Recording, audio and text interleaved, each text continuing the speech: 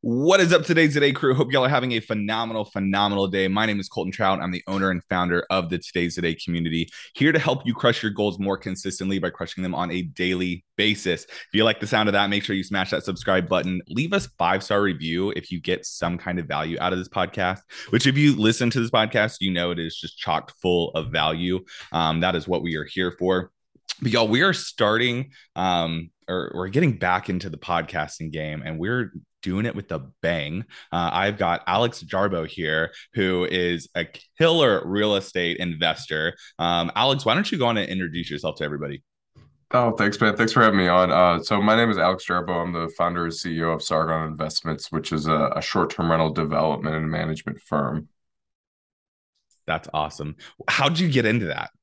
Yeah, man. So I mean, if we go all the way back, so I was serving in the Marine Corps. I was stationed in DC, and I was coming up on the last year of my enlistment, and I didn't really know. I knew I didn't want to reenlist, but I didn't know what I wanted to get into. So I just started reading up on a whole bunch of books in every asset class you could think of, general business stuff, stocks, crypto, real estate. Real estate really caught my eye just because I like the control that you could have over it, or the general control you could have over it, especially with like property value, like you forced appreciation and all that fun stuff. Yeah. So I dove pretty deep into that world. And I originally landed on a flipping mentorship. And after going through that flipping mentorship, what I realized was the person that was in charge of that flipping mentorship, all of their long-term wealth was like tied in short-term rentals. Mm-hmm. And so I got him on a call, and he was actually pretty generous with showing me his numbers and what the properties can make. And this is back in 2015 and 16. But I was like, no, I want to get into this. So he helped me decide on how to choose a market to get into. And then literally the day I got out of the military, I drove to where I currently live now. It took about like 3 months to get my real estate license. Okay. And then I did the real estate thing, the real estate agent thing while I looked for my own property for like 6 to 8 months. And what I realized was after looking for 6 to 8 months, everything was either way out of my price range, or it was in my price range, but it wouldn't have done well as like a unique short-term rental. Mm-hmm. There was nothing unique about it. It would have Yeah. done well as a long-term rental, but not a short-term rental. So my very first real estate investment was a ground-up development short-term rental, which is a 800 square foot A-frame that we own to this day. Yeah, and that I'm not gonna say that one's our crown jewel, but that one definitely does really well just because we've owned it for so long, and it's gone through before COVID, during COVID, and after COVID. So That's awesome. And coming from like a business standpoint, I think that is perfect to be able to have a property that has gone before COVID, during yeah, COVID, and yeah, after COVID. it's yeah, and I mean like You just yeah, that was tested our first one. 50 years worth of market in like Yeah, 3 or 4 years. for Yeah. sure. And then like that one turned into two really quickly, two Mhm. turned into four, brought on some investors, and today we're developing $10 million worth of short-term rentals alone, and hopefully looking to double that next year. So Heck yeah, that's yeah. awesome. I want to circle back to a point real quick for our listeners, because a lot of our listeners are brand new to the real, or some to the real estate world. We actually do have a pretty decent real estate following. I coach a lot of Yeah. real estate agents in growing and scaling up their business. Awesome. Um, but then we have a lot of brand new entrepreneurs in general, right? And you said something about the mentor that you had, that he was very open about sharing his numbers and what he's done and helping you.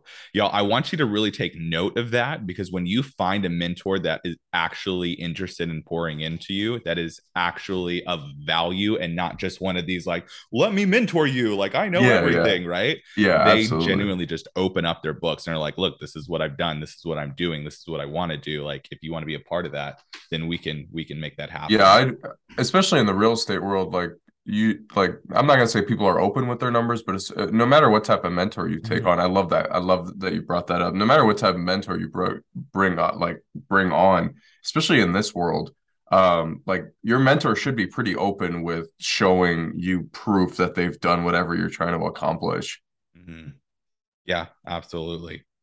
What's the biggest lesson that you think you've learned getting into short-term rentals? Because that's a whole different ballpark. Yeah. Just like in any industry, there's multiple different facets that you could be a part of within that industry. You know, there's the long-term rentals, there's the flippers, the wholesalers, the Yeah, yeah. investors, the short terms. So being in the short-term space, what do you think has been one of the biggest lessons that you've learned with that? The biggest lesson I've transitioned into in the last year is understanding that your short-term rental is a business. It's not just a Mm-hmm. real estate property that you own. And what that means is it's a little bit more hands-on. There are tools to be able to automate a lot of the stuff. But what I realized was your your business, your property, your short-term rental should not just live on Airbnb and VRBO. You should be building Mm-hmm. an entire business around your property. So what does that mean? That means like in the last like 6 months, we've been really focused on building out and working on a direct booking strategy. What that means is like we're trying to take people off VRBO and Airbnb and bring them through our own website. And there's different strategies to do that. What I realized last year was Airbnb and VRBO and short-term rentals, those terms are usually used interchangeably. Oh, I own a couple Airbnbs, blah, blah, blah. I like to think of myself in the hospitality industry, and where Airbnb and VRBO should just be looked at as like a marketing arm to your business. Yeah, no, it's a you. I mean, you said it. It's a marketing. That's what Yeah, they're there for, is to help you market your product yeah, to more people. Now they have yeah, a massive platform that they can do that and stuff. But I love how you said that you're in the hospitality industry yeah. versus No, no, just like and like you a got short the term. biggest thing I've also learned in the last, I mean, 5, 6 years of doing this is that like you need to think of the whole guest Yeah. experience, not just the property itself. So like making recommendations for them, maybe planning their trip in like small little segments for them. Mhm. Like there's templates to do that and stuff, but you got to think of the whole guest experience, not just the property itself. Yeah, absolutely.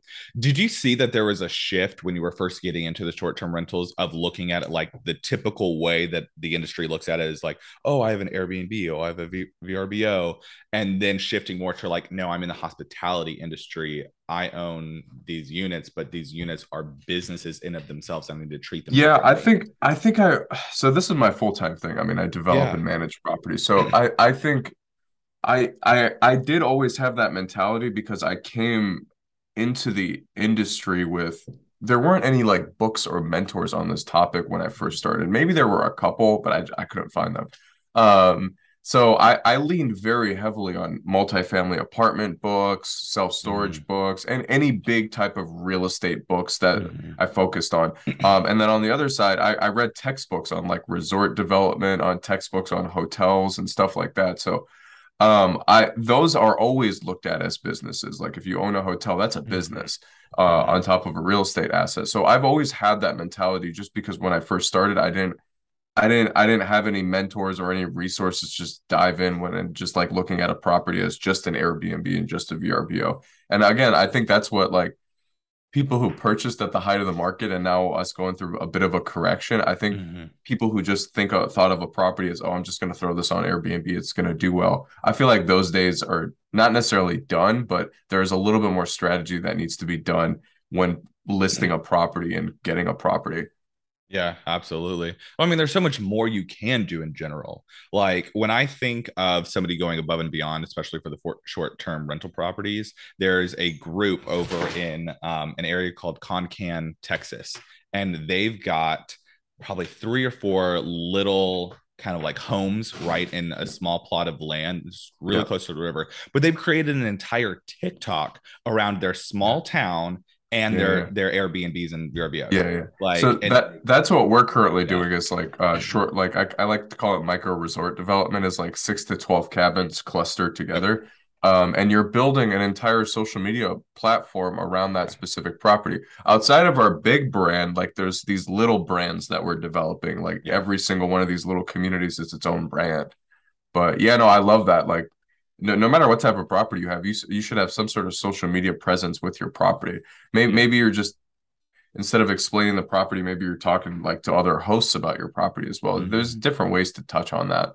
Oh, for sure, for Yeah. sure. But once again, it goes back to treating it like a business instead of just treating it like just an Airbnb. or Right. even just going back down to the hobby. I mean, you've probably read enough books. You know that most entrepreneurs are not real entrepreneurs, they're hobby entrepreneurs. And then they need to make that shift into treating it like an actual business. So that's Yeah, awesome. one of my really good friends and mentors just wrote a really good book on that called "Don't Start a Side Hustle." I think it comes out next month, but Dude, you'll have to send us it's a a book link. that I will talks share that exactly like about that. crazy.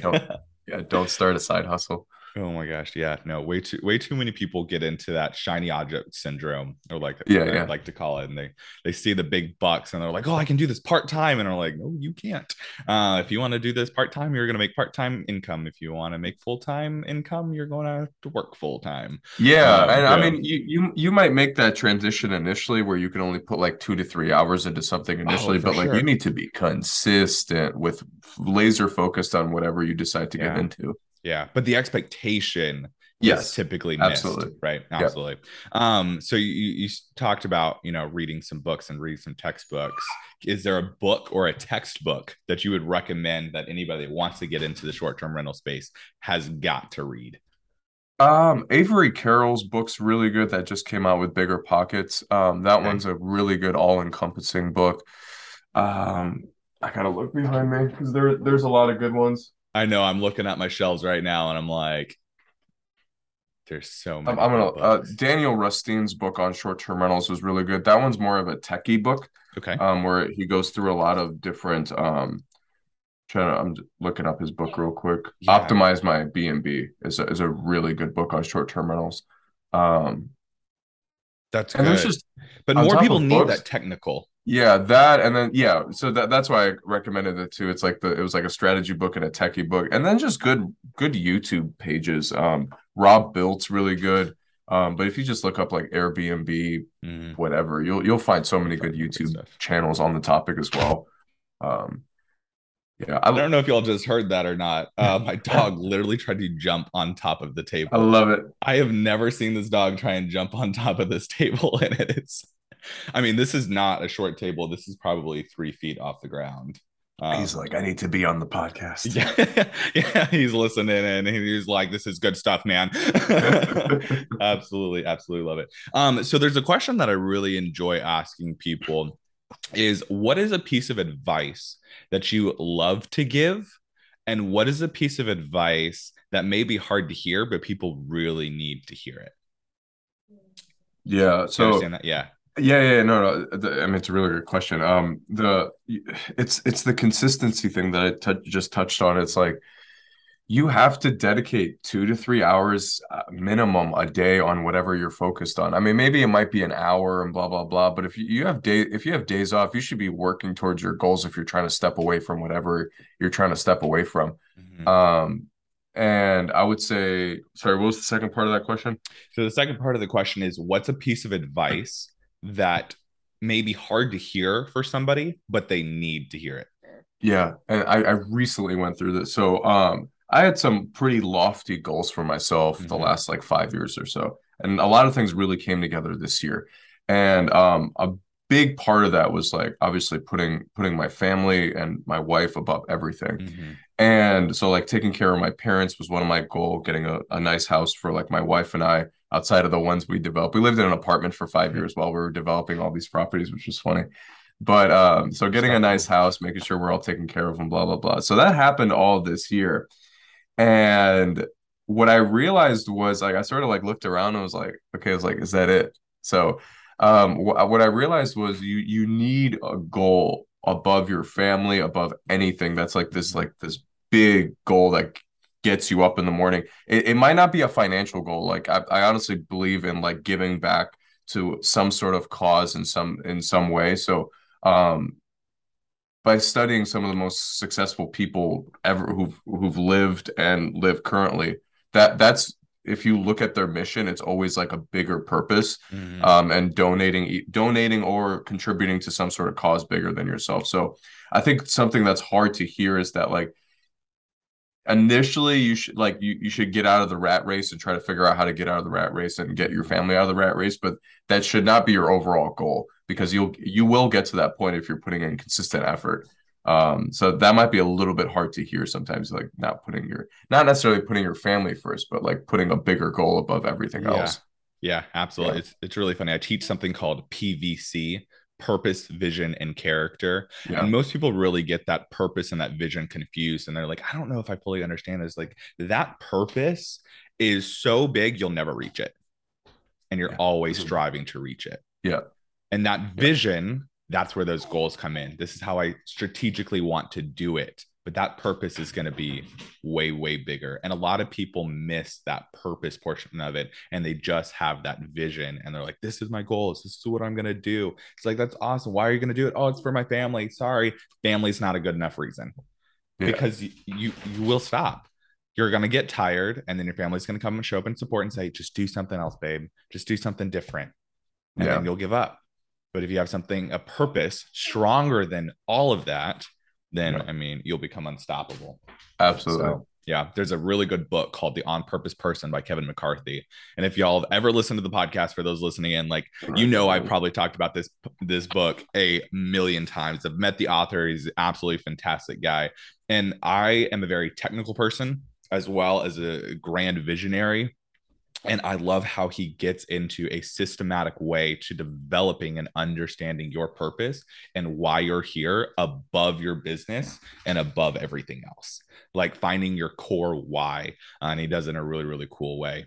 Um, but yeah, no, that's awesome. You talked a little bit about consistency, and I mean, here on the Today's Today podcast, where yesterday's gone, tomorrow's uncertain, like what are we doing today to achieve our success? We are all about consistency. What is something that has really helped you remain consistent in what I like to call DIPAs, daily income producing activities? So what has helped you remain consistent in doing the activities that bring in income into your business? Because a lot of Yeah, no, I love that entrepreneurs get question. So the overall framework to what I do Mhm. is the one thing by Gary Keller and Jay Papasan. Yep. So I follow that religiously. So focusing on the one thing, maybe the top 1 to 3 things that need to be done in the day, Mhm. and not maybe I'll check email in the morning just to get that out of the way initially. But if it's like big emails that need a lot of stuff, I usually don't dive pretty deep in. But I'll wake up, check email. If it's small little emails that can be like maybe spend Mhm. 5 to 10 minutes just on email. And then the value I sat down like 3 months ago, and what I realized was the value I bring to my business is content creation and developing these cabin communities in terms of finding the land and putting the deal together and putting the Mhm. financing. Everything else is delegated. The management of the properties is delegated. It's still my company, but I'm not in the day to day when it comes to the management.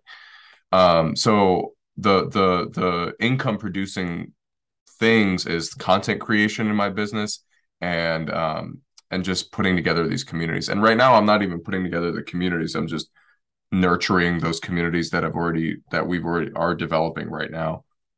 So Yeah. just checking up maybe like once every week, once every couple weeks on them just to check on the progress. Yeah, that's awesome. Yeah. And I want to circle back to that wording that you use because words are absolutely powerful. You said the value that I bring to my business. A Yeah. lot of people will focus on the negatives and try and fix them within their business. Whereas you're like, no, like that's just not the value that I bring into the business. I just delegate it. Yeah. Yeah. Well, man, Let's what talk book more was about that. it Yeah. that talked about? I think it was Who Not How. And outside of like content creation, because I write, Mhm. if you know what Bigger Pockets is, I write for their short-term rental blog. And that stuff's hard. Like writing blogs for me is very hard, but I know it's very important for my business.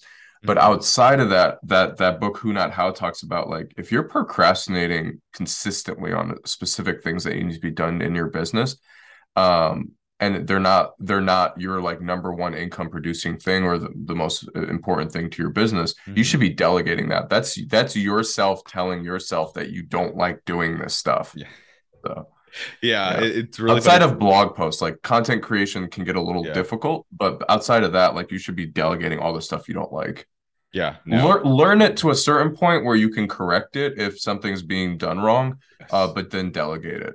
Yes. There's a point of knowing the different aspects to your business, like knowing about accounting, knowing Right. about bookkeeping, or like, and so the rum cake business that I own, right? I started that from the ground up and I used to do dishes. Oh my Yeah. gosh, I hated doing dishes. I procrastinated on doing dishes. It's just like you said. And then I finally was like wised up and was like, hey man, I should probably hire somebody to come do dishes for me so that way I can bake even more cakes and get more product out there. And now I've got a fantastic team. I come in, and when we get into our commercial kitchen, like we're there, and I'm just like, hey, this needs to get done. That needs to get done. I'm mixing this batter. I'm flipping, helping, making sure that everything looks correct. I've got somebody going and doing every single one of the dishes. They know as soon as something gets dirty and we're done using it, it's to go get cleaned.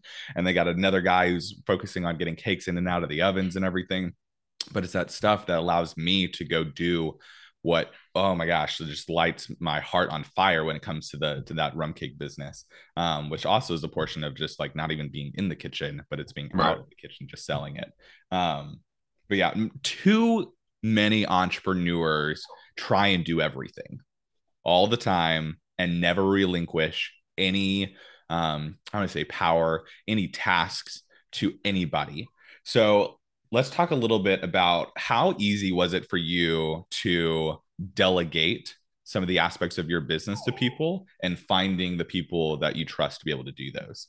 So before you even, yeah, and I love that question too. So before you even find the people, so Who Not How talks about how to find those people and what you need, blah, Okay, blah, blah. awesome. I take it a step further, and I talked about this in one of the blogs I wrote.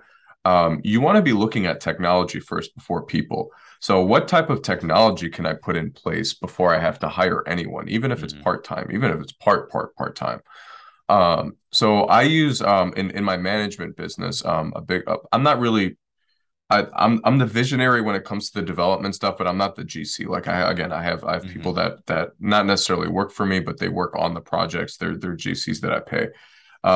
So after the vision, blah blah blah is done there, on the management side, automated messaging is huge. So just automating all the messaging. We use a tool called Hospitable that automates probably 60 to 80% of our messaging. And then on top of that, having a good cleaning crew is very important. We have Mm-hmm. a cleaning crew is not in house. It's delegated through a third party, but they manage like 100 properties. Yeah. So ours are nothing compared to their overall business. And the last thing with the messaging thing is the other 20 to 30% of the messaging that can't be taken care of. We hire virtual assistants that have worked Mm-hmm. with Airbnb and Marriott in the past, to essentially manage our entire business on that side. And that's been key. It's like it's very cheap work, but we don't necessarily feel bad about it because we're paying them double what they would get paid in their Mm-hmm. country. Yeah. So it's a win-win for both of us. But those virtual assistants have been key, in stepping away from the day-to-day like tedious little task stuff. Oh, for sure. And I love too how you brought up the distinction is like go to technology first because there's some Yeah, amazing resources out there and yeah, then bring on like a virtual assistant and then work. I mean, honestly, like bring on other people. yeah, Now I yeah, can't bring on a virtual assistant to do my dishes, for unfortunately. sure. Yeah, But it is one thing that far too few people are utilizing. I mean, like even when you send me an email, it's like, hey, like let's do this podcast together, right? And I was like, hey, great, here's the link to sign up and to exactly. like book yourself on my Yeah, calendar. that's Like an it assistant. Like, exactly. yeah, right, Exactly. It's like I hate right. having to like look at my calendar and be like, when am I free? And it's like, Yeah, nope, here it is. Find a time that works for you, and then we'll go from there and just makes things so right. much easier. And it's honestly it's a lot cheaper than Yeah, having to have it's incredibly cheaper. Yeah. yeah, have Like people that just automated yeah, messaging tool costs like $20 per property. yeah. If I was hiring someone to do all of that messaging, like Hmm. that's at least a part-time like salary to do that. Yeah. Yeah. Yeah, absolutely. That's awesome. That's awesome. Okay, so in closing, is there any advice that you would give to somebody that's either you know what, we'll do this as a two-part. Any advice to somebody that is just getting started Yeah. with short-term rentals, and then advice to people that are wanting to scale up their business like you have? Yeah, so I'm a huge believer in unique short-term rentals. That's my entire business. So we don't go out and build just normal looking houses. I mean the categories I like to operate in are like A-frames, log cabins, tree houses, chalets, cottages, barn, contemporary type of houses. That's what we're developing right now. Where the property itself is an experience outside of the community that the guest is visiting. So for the people who are listening, even if you don't have the money to plop down, you can get construction loans and all this fun stuff. That's how I started. But you can start with like a really cool like glamping setup where it's like you don't really Mhm. necessarily have running water or like I mean you could get like a composting toilet or stuff like that. But you can start with like a glamping setup and scale up. For people who are looking to scale up, I would look to partners. Once I got to a certain point, I couldn't guarantee the loans myself anymore. Mhm. And I started with friends and family initially, and then I started with friends, and then I went into raising capital. But if you're looking to scale and you don't really have the money to start, I'd look to like it doesn't really cost that much money to start. Like the very first cabin probably costs like anywhere between 20 and 30,000 turnkey. Mhm. And that property nets us after debt service like 45 grand a year. So it's like we like double our money every year essentially we put into that. So and that money was borrowed from a friend. So it's like Mhm. when we first started, we didn't have too much. So I mean, just get creative with it. Don't completely discount the fact that oh, it's a new development or blah blah blah. If people are looking to get started and don't want to do ground up, you can purchase a property with some land attached to it, maybe half an acre to a couple acres, where you can develop future properties. So that's sort of the short answer to that long question. Yeah, Yeah. no, but that's absolutely awesome. Y'all, if you are listening to this and you want to get more connected with Alex, his links are going to be down in the description below. If you got some value out of this podcast, make sure to leave it a 5-star review. That genuinely is a free way of helping boost this podcast and getting allowing more people to listen in. Share this with a friend, post it up to your social media. Make sure to tag us if you do. We are so thankful for each and every single one of you, and we are looking forward to having you on our next podcast. Y'all have a phenomenal day, and we'll talk soon. Awesome. Thanks, man.